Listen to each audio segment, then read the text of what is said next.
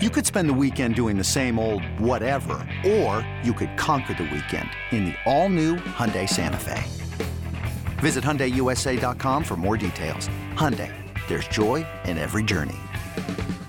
Hey, Rob Bradford here. You guys know I'm always up for a good MVP story, and one of the best stories is Wasabi Technology. Wasabi is the world's hottest cloud storage company, and it's become the go-to provider for professional and collegiate sports teams, including 20 Major League Baseball teams like the Red Sox and NHL teams like the Bruins and Vancouver Canucks. Even the Liverpool Football Club is getting in on the Wasabi action. So, why is Wasabi the MVP? Well, Wasabi was purpose-built to free businesses from skyrocketing storage costs and unpredictable transaction fees that the Amazons of the world are charging. In fact, Wasabi is up to 80% less than those hyperscalers and doesn't charge a cent for businesses to access their data. From Wasabi's AI-enabled intelligent media storage, Wasabi Air, to the industry's only cloud storage service with triple protection against cyber criminals, data deletion, and ransomware, Wasabi's taken the lead in driving innovation in data storage and helping sports teams to unleash the power of their data. Wasabi, another Boston-based championship team. Lugo pitches a 1-2-3 7th inning. Great. Let him start the 8th. And my attitude was this, and I'd love to sit here and first guess the crap out of managers. I've done it many times, but here's my first guess. Guy gets on base. I go to Edwin Diaz. That is my first guess. Well, Buck did it. I love Buck. Buck managed that 8th inning exactly the way I wanted, and I'm sure many Met fans wanted. Lugo gets Rengifo to ground out, and I think he fell behind him too, which was sort of scary. Now he faces Brandon Marsh with a 2-run lead. And somehow, and maybe this is why we shouldn't trust Seth Lugo, he walks him on 4 pitches. And you know Mike Trout's on deck. Like, if you're Seth Lugo, and I know it's not as easy as saying this, so for us, it's like we're playing a video game. If I'm playing Hoff and MLB The Show, and everything's the same, he's the Angels, I'm the Mets, right? And Brandon Marsh is up and Mike Trout's on deck, I'd probably say this through the headphones to Pete. I'd say, I'm going to groove it because I'd rather you hit a home run than me walk this guy ahead of Mike Trout. Now, I get it. Seth Lugo is not a machine. He's not a controller at a video game. But when it's 2-0, even before it got to 3-0, it's 2-0. I'm saying to the TV, Seth, just throw a freaking strike. If Brandon Marsh hits the ball over the fence, okay, you're done anyway. But the one thing you can't do is you can't walk him. You've got God on deck. And I know I'm over-exaggerating, but he is talked about as if he's God. The great Mike Trout. And he is great, by the way. I'm not disputing his greatness. It's just the talk about him sometimes frustrates me. And Seth Lugo walks Brandon Marsh on 4 pitches. And at that moment, Buck Showalter made the right decision. The decision that if he doesn't make it there, we're all screaming and yelling at the top of our lungs, whether it works or it doesn't work. Because the one thing I'll always try to do, and it may sound stupid at times, but I really believe in it, so I apologize if it sounds stupid, is I'm going to tell you what I thought at the time strategy-wise, even if it backfires, even if, why are you even bringing that up? Everything worked out well. Because I'm going to be honest about what I'm thinking at the time. What I'm thinking at the time is get Seth Lugo's dopey ass out of this game. He just walked Brandon Marsh on 4 pitches. And get Edwin Diaz in and throw him right in the fire. Because if the New York Mets are going to win a World Series this year, isn't that the goal? Isn't that why we're here? Edwin Diaz is going to have to do crap like this. He's going to have to come in and get 4 or 5 out saves. Now, this isn't foreign to him. If you go back to last year, Edwin Diaz had 4 and 5 out saves. He's done it before. This is not something he's never done. He hasn't done it this year. Buck hasn't deployed him now. So for 2022, first time he's done it. But in 2019, he came in for, if I'm not mistaken, and you could try to fact check me on this, 4 3 or more out, not 3 or more outs, 4 or more out saves. Like 8th inning, trying to get a save. And he was effective 3 of those 4 times. The one time he wasn't effective is a game that I think basically killed the Mets season last year. Final game before the All-Star break against the Pirates, which my 5-year-old still remembers. We blew it against the Pirates. Yes. No, I know. I know, Jet. And, that day I was screaming, come on, Jake, come out of the bullpen on 3 days rest. Meanwhile, he hasn't pitched since. So I'm asking this guy to pitch on 3 days rest. Yeah, 3 days earlier was the last start he made, and we're still waiting on him to come back. So the point is Edwin can do this. And the Mets are going to need Edwin to do this. Whether they add a big arm out of the bullpen like we predict and assume, whether there is a starting pitcher that ends up in the bullpen, there's going to be moments come October, ask Jairus Familia, where Edwin Diaz is going to have to get 4, 5, 6 out saves. He strikes out Mike Trout. I'm telling you, this is odd. First pitch slider, I was confident. As soon as he broke that 91-mile-an-hour slider that Mike Trout got frozen on, I felt good. Then he swings through like a 99-mile-an-hour fastball, strikes out Mike Trout. He walks Anthony Rendon, which made me nervous again, and then he strikes out Jared Walsh. And he wasn't helped out by this Randy Rosenberg character, the home plate umpire, who missed how many calls in the 8th and 9th inning? There were a few. Go back and look. I'm not a bitch-ass Ranger fan just complaining. I'm being honest. Like, that's factual. Like, strike zones are factual. What's a penalty and what's not a penalty is just Ranger fans bitching. That's all it is. Like, some things aren't 100%. It's like, well, I looked at it and saw something different. Strike's a strike. Those are strikes. And he overcame it. And he threw 14 pitches in that 8th inning, which I kept an eye on to wonder, how does he come out in the 9th inning? What helped him is that Alonso with that 2-run home run to give him a little bit more insurance. And my God, he didn't miss a beat in that 9th inning. Didn't miss a beat. Strikes out Matt Duffy, strikes out Juan Lagares, strikes out Kurt Suzuki, and there's Shohei Ohtani waiting on deck. I get it's a 3-run game, so you're kind of saving your chip for when you need to.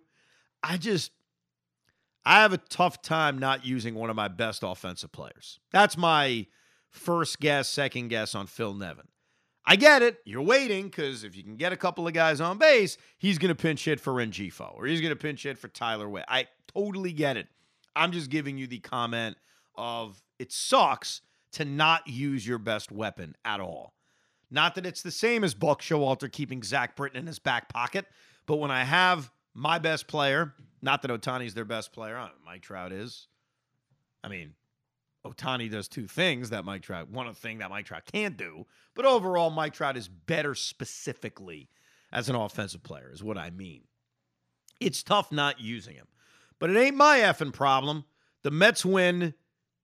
Buck puts on a clinic over the final few innings of this game, and the Mets secure themselves a 5-5 road trip. Now, as far as the standings are concerned, we kind of knew this was coming. It's like you built a 20-point lead in the NBA, and it's the first quarter, and you're facing a really good team. You're not just going to wire this really good team. You may beat this really good team, but they're going to make a run. They may cut it to 6. They may even cut it to 1. And your hope is you've built a big enough lead to where you can hold this raging hot streak off. Now, it is still only June, so we have a long, long ways to go in this season. But the Atlanta Braves right now are the hottest team in baseball. I mean, there's no debating that. They've won 11 in a row. And I don't want to hear about schedules. I don't want to hear about who they're facing. Because that's the stuff Mets fans and Yankee fans are doing to each other right now. And it's stupid. It doesn't matter who you play. And no one looks at a team's record and says, well, hold on. How many of those wins came against teams above 500? Nobody does that. You know, yes, the Atlanta Braves have won 11 in a row, and they've done it against nothing but crappy teams. That is 100% factual. Who cares? It doesn't matter.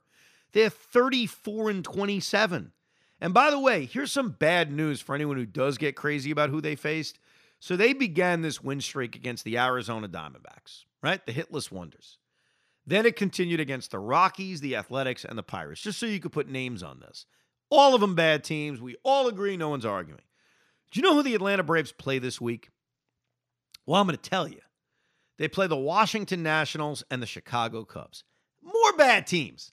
So if they go 6 for 6 on this road trip, and now they have a 17-game winning streak, It's still a 17-game winning streak. It doesn't matter who you do it against.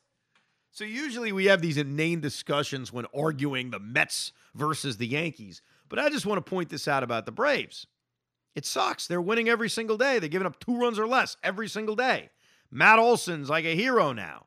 I get it. I don't want to see it.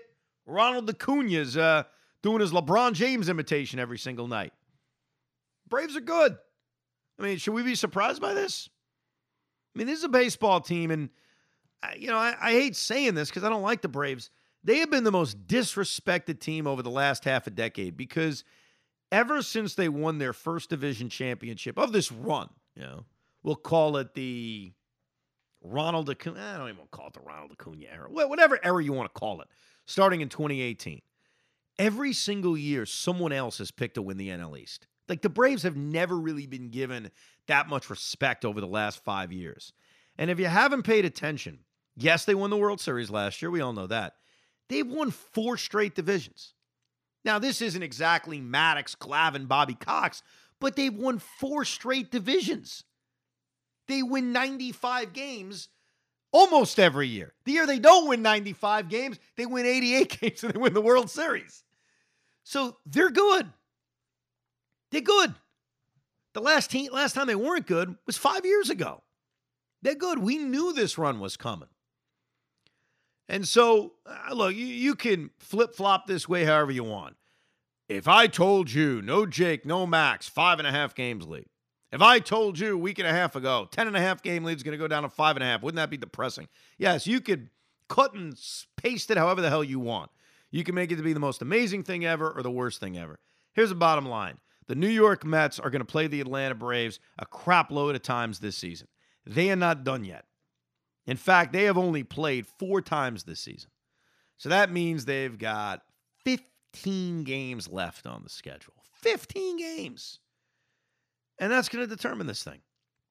In the meantime, take care of the Milwaukee Brewers and the Miami Marlins. Hope the Atlanta Braves get tripped up. Their schedule will toughen up because they got a homestand against the Giants and Dodgers coming up. Just continue to have a lead. Hopefully it can get back up to 7, 8, or 9 games. But look, they're very hot. What were you going to do? Of course you're going to lose ground as they're winning 11 in a row. You knew that was going to happen.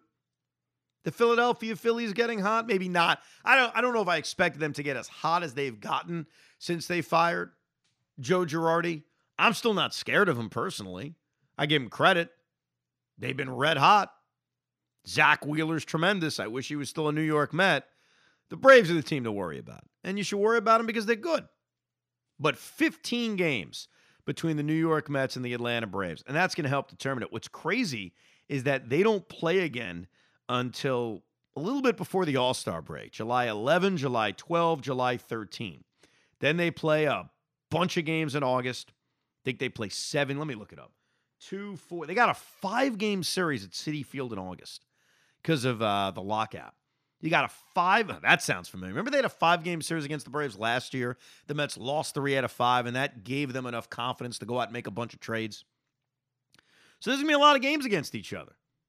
And hopefully Jacob deGrom and Max Scherzer are pitching in a lot of those games. But I wouldn't fret about where this lead went. You knew the Braves were going to go on some kind of run. This episode is brought to you by Progressive Insurance. Whether you love true crime or comedy, celebrity interviews or news, you call the shots on what's in your podcast queue. And guess what? Now you can call them on your auto insurance too with the Name Your Price tool from Progressive. It works just the way it sounds. You tell Progressive how much you want to pay for car insurance, and they'll show you coverage options that fit your budget. Get your quote today at Progressive.com to join the over 28 million drivers who trust Progressive. Progressive Casualty Insurance Company and Affiliates. Price and coverage match limited by state law. Anyhow, let's take a little comments from Twitter for Rico Bronya. And I'm just going to read them, whether they're negative, positive, or whatever the hell people are saying. So I'll start with Peter D. I can't believe you were okay if the Mets finished the first half 12 games over. Well, yeah, because what I was saying was when Max and Jake went down, go play 500 baseball. That was my expectation. Just go play 500 baseball. And at the time, to Peter's point, they were 12 games above 500. Yeah, I mean, I didn't expect them to go play 600 baseball. And by the way, I don't know what their record's going to be when Jake and Max come back. I may not be that far off, but it was a reasonable goal because my thought was, and it remains the same, survive without your two best pitchers. Now, obviously, when you're watching them on a day in, day out basis, you're hoping you go in every single game you play. But survive without your two best pitchers because when Jacob deGrom is back, assuming he comes back, and if or when Max Scherzer comes back, all of a sudden, this team looks very, very different. So, yeah, I stand by that. Why is that stunning? Joe DeSanto writes, very encouraging road trip. 18 games above 500 without deGrom or Scherzer. I'm a Met fan. I'll always be skeptical, but I love this team. Of course, we always love our team when they're playing well. Like when Lindor is giving advice to Pete Alonso right before he hits a home run. And Eduardo Perez says, that's why this team could go far. I think they were doing that last year too. And we love that until we stopped loving it because the team was playing like crap. JQ asks, where do you see the Mets improving? A bat, bullpen, or rotation as it comes to the dog days of summer? I think the bullpen will definitely be addressed. Sometimes it's tough to address the bullpen because you've got to look at all the bad teams in baseball and say, okay, who from that team, from those teams, would add to our bullpen? So the Cincinnati Reds are really, really bad. You want Edwin's brother, Alexis Diaz? You know what I mean? So, okay, Colorado Rockies, bad. You want Daniel Bard? Is that going to really move the needle? Is it going to make it move, as some may say? Probably not. So it's tough. I mean, ideally you want like this dominant closer on a crappy team. Well, how many crappy teams have a dominant closer? But I do think they're going to add a bat, and that gets me to J.D. Davis. J.D. Davis is now the everyday DH, and he's hit. If you look at his production since the moment he became the guy, let's just call it June 1st, he's hit about 320. He did hit a home run today or in the Sunday night game, but you're looking for more extra base pop. You're looking for more of that, but he's hit over the last 2.5 weeks. But do I see J.D. Davis as the everyday DH on August 5th, 3 days after the trade deadline? I don't know, man. I was envisioning the Red Sox selling. That one looks far off because they're in a wild card spot now with the way they've played. So I was imagining J.D. Martinez. That one doesn't seem as realistic. But I think they'll shop for a bat. I don't think they'll shop for rotation help, assuming Jacob deGrom and Max Scherzer don't have setbacks. The copy Predator asks, should J.D. be playing over Luis Guillermo? Now, here's what's interesting about that. Luis Guillermo is a nice piece in this lineup. He is that guy who can battle, give you 9-10 pitch at-bats, hit them where they ain't. I'm not saying he's a 320 hitter, but obviously he was producing at a very high level, and he's marvelous defensively. So if you said, look, I'm going to play Luis Guillermo at second base, I'm going to play Jeff McNeil at DH or Mark Canha at DH, are you a better defensive team because you have Guillermo defensively every single day?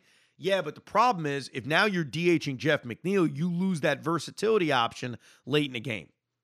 So if it comes down to strictly who's better offensively, JD or Luis, they're different. If JD can hit for pop, JD's a guy who can scare you a hell of a lot more or scare opponents a hell of a lot more.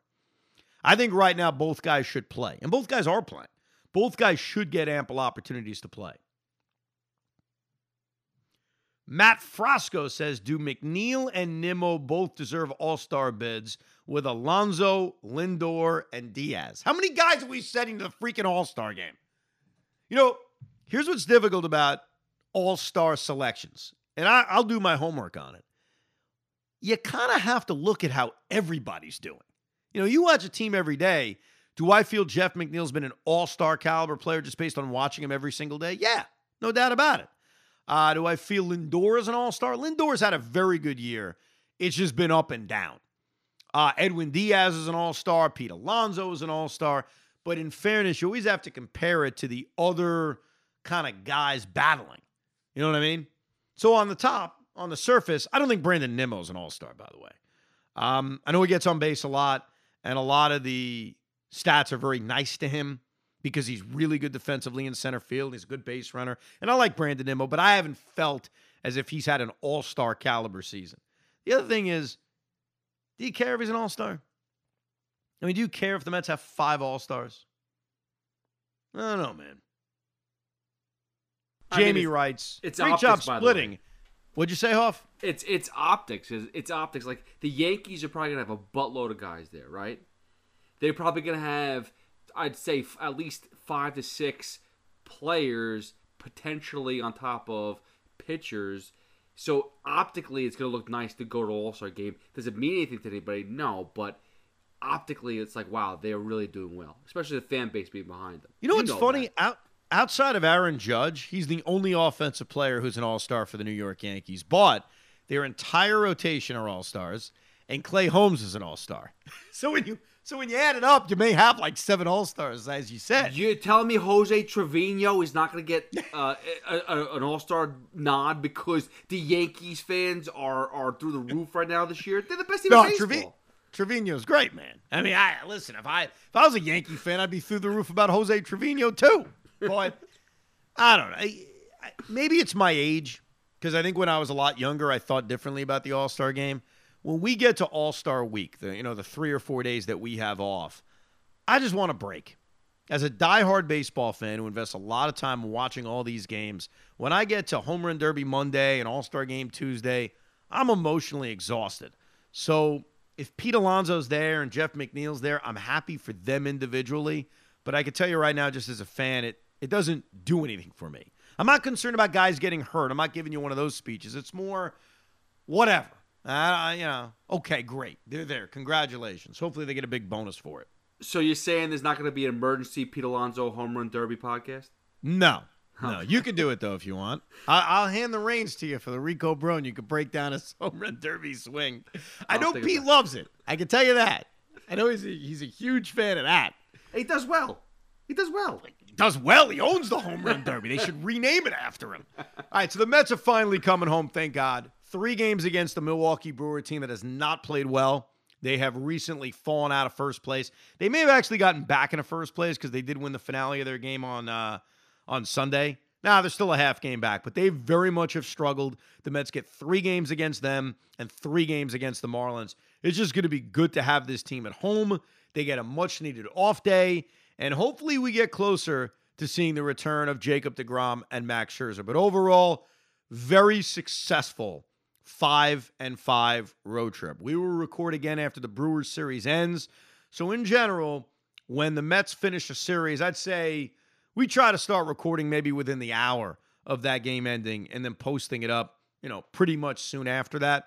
So you can expect another edition of Rico Brogna coming up Thursday night after they wrap up their series against the Brewers, and then again Sunday night after they wrap up their homestand. Actually, no, the series doesn't end Sunday. The series ends Monday. See?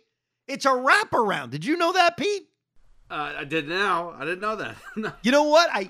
It's funny. I kept thinking about this homestand as a 6-game homestand. Then all of a sudden I went to go look at my tickets because I'm a season ticket holder. And I see Monday afternoon. And I'm like, oh, crap. I got to get rid of that. I'm not going. I got to work. I'm doing a radio show. So that episode may be a little bit delayed because I do have to do Carton and Roberts and then come home. So I guess we'll post that Rico Brogna sometime Monday night after they wrap up their 4-game series against the Miami Marlins. Either way, thank you very much for listening to another episode of Rico Brogna. We hope you enjoyed this episode of the Rico Brogna Podcast. It's amazing, isn't it? Make sure you download it now to keep it on you at all times.